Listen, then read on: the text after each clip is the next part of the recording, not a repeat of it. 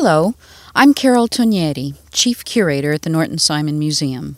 Ruth Weisberg, a Los Angeles-based artist and the Dean of USC's Roski School of Fine Arts, began a series inspired by Guido Cagnacci's stunning Baroque masterpiece, Martha Rebuking Mary for Her Vanity, painted sometime between 1660 and the Italian artist's death in 1663, and now hanging in the Norton Simon Museum.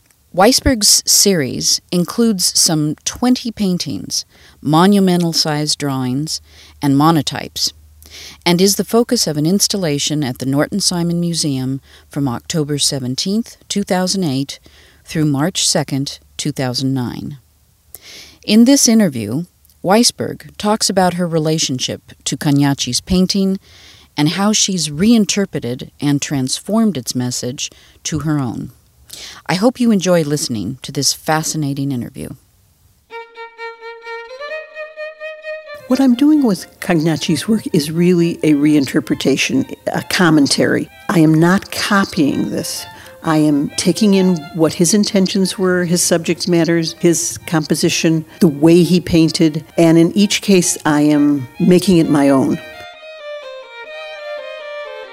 This is a much more interesting approach. It is a non-ironic approach. I'm very respectful. I think he's a great painter, but I am painting 400 years later. I am a person of a different culture and religion and nationality, and I'm not hiding that. In fact, it becomes a major part of the subject matter of my painting, is the difference.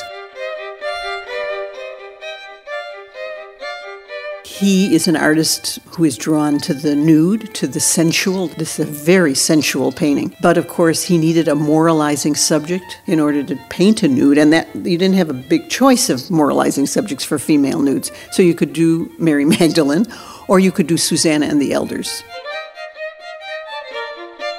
What's different about this painting is that he's created a whole theatrical setup, and you have an additional two figures who seem to be operating almost like a Greek chorus. They're reacting to what's happening. They're looking back, and one looks very sympathetic or maybe even contrite. Sometimes she's identified as the figure of contrition, and the other figure is more critical, more skeptical perhaps. I'm very aware of the differences between Guido and his frame of reference and myself, and I really, this is part of what became the subject matter of the work. He believes in original sin. He's Catholic, Italian. I'm Jewish. I'm American. I'm a woman. And I don't believe in original sin, so the large painting that's called The Blessing has no figure of sin in it. Instead of having the pairing of the figure of virtue and the figure of sin, I've eliminated sin. It's not part of my theology. So I'm trying to very respectfully make some distinctive changes in terms of the image. Some of the issues that are so interesting for me in terms of the difference between a Catholic counter-Reformation artist and myself are, as I mentioned, original sin, which I don't believe in, and another is the idea that Mary Magdalene is being rebuked. I have actually changed this into a blessing rather than a rebuke. In Christian scriptures, as I understand it, Mary Magdalene is never really criticized, for her finery or her materialism, nor is she depicted as a loose woman or a woman of ill repute. From my understanding, the church fathers in the 4th or 5th century decided, or maybe they didn't do this consciously, but in any case, here is this woman who gets to see the resurrection. That's a very major role and a great honor, really, in the story. Maybe it made these men uncomfortable. So we begin to get this story about Mary Magdalene, which is an invention. It isn't in the New Testament. It is an add-on, and it comes to color everybody's view of her. So here we have this painting of her. She's taken off all her clothes. She's repudiating her materialistic her jewelry, her finery. Where does that story come from? And why is she being rebuked? So I don't want her to be rebuked. I've decided to view her differently. She's this beautiful, thoughtful nude and is being blessed by her older sister, perhaps, or sometimes it looks more like herself, a kind of a projection of herself. I have a lot of feelings of personal connection with the subject matter as I interpret it. I very often put family members into my work. It's quite different to paint or draw over, especially a long period of time, people you know and love. You just tend to put more into it, and you know their faces better, their moods, their humanity. You have more content to put into the painting. I have used my son, for example, for the figure of virtue in several of the paintings. My very beautiful daughter-in-law, Laura. You get to double the meaning or triple the meaning by using someone that you know who is in your own time. But at the same time, you're making reference to this other painting, and the viewer has that reference. So they can see the figure as Mary Magdalene, or they can see it as Laura. When you are working on a painting, you're always in the painting. I have depicted myself several times, usually as the figure of Martha, who's doing the blessing. It's a very caring figure. It seemed to me that if an age would be assigned, it would be an older person. So it allows me to really enter the painting in a very first-person kind of way. People seem delighted to kind of catch a resemblance. To me, they'll come into the studio while I'm working and they'll say, "Oh, that's you." And it is me, but it also isn't me. So it's all those possibilities that I think are so intriguing.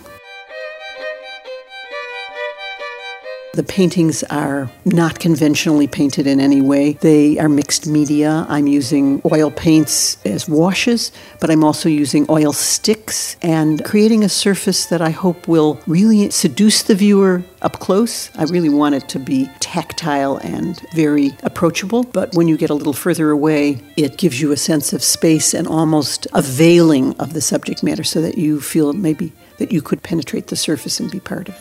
In terms of the drawing, I use a lot of wax and graphite dust. This is, again, a very tactile material that has a lot of transparency. So very often what I look for in my materials is something that I can create form, but I can also create a surface and a depth that invite the viewer in. I do large-scale paintings on canvas. It's unstretched canvas, which is unusual. Most painters use stretched canvas, which makes it a very neutral surface. I really want to emphasize the clothness. So I actually take my canvas to a sailmaker, and it's sewn on the edges, and it retains some of its wrinkles, and that's all what I want. I'm also working in monotype.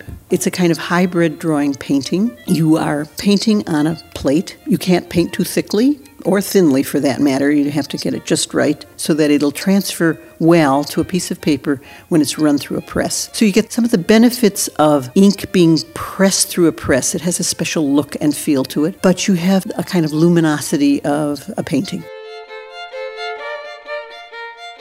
So one of the ways of thinking about this series of paintings and drawings and monotypes is that I'm having a conversation with this long-dead artist. And for me, one of the miracles when you go into an art museum and you really have an aesthetic experience is that you are in this very direct contact with the artist. You are really with them. You're in their mind. You're in their decision-making process, why they chose this color or that line or that composition. That's amazing, that we could leap those years and the differences in culture and actually have this kind of mind meld with the artist. I really hope my viewers spend some time with the work. I think of this as slow art, that it's really worth looking at over a period of time, which I think is incredibly true of what is on view at the Norton Simon. You don't look at an old master and you take a few minutes and move on, and it doesn't have that kind of maybe shock value that some modern or postmodern art has, but it rewards the viewer's eye and your mind and your emotion so that you can approach it with all of those things and your own life experience. I don't expect that everyone will have the same reaction to the work. I hope that everyone will bring their own stories, their own histories, their own psychology, and that, in essence, completes the painting for me.